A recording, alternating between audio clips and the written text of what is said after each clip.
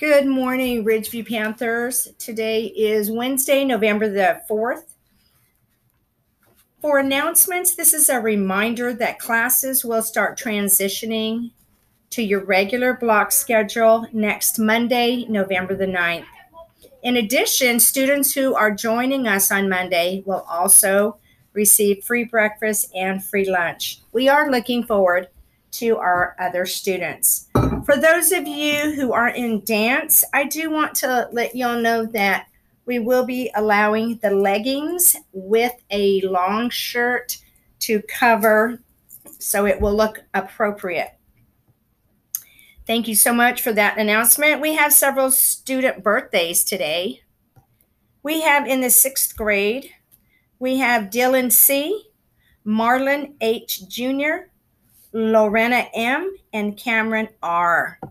And here is your birthday song.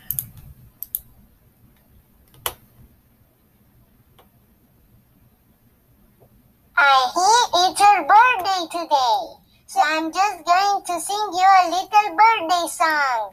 And it goes something like this. Happy birthday to you. Happy birthday to you. Happy birthday to you. Happy birthday to you. Have a very happy birthday. And happy birthday to you. Your quote of the day by Oprah Winfrey is, "Turn your wounds into wisdom." And I have enjoyed studying the quote of the day, and I just want to share with you for the mindful moment. Here are a few ways to turn your wounds into wisdom and strength. Number 1, admit to your emotional pain so you can deal with it and heal. Number 2, let go of what used to be and no longer is.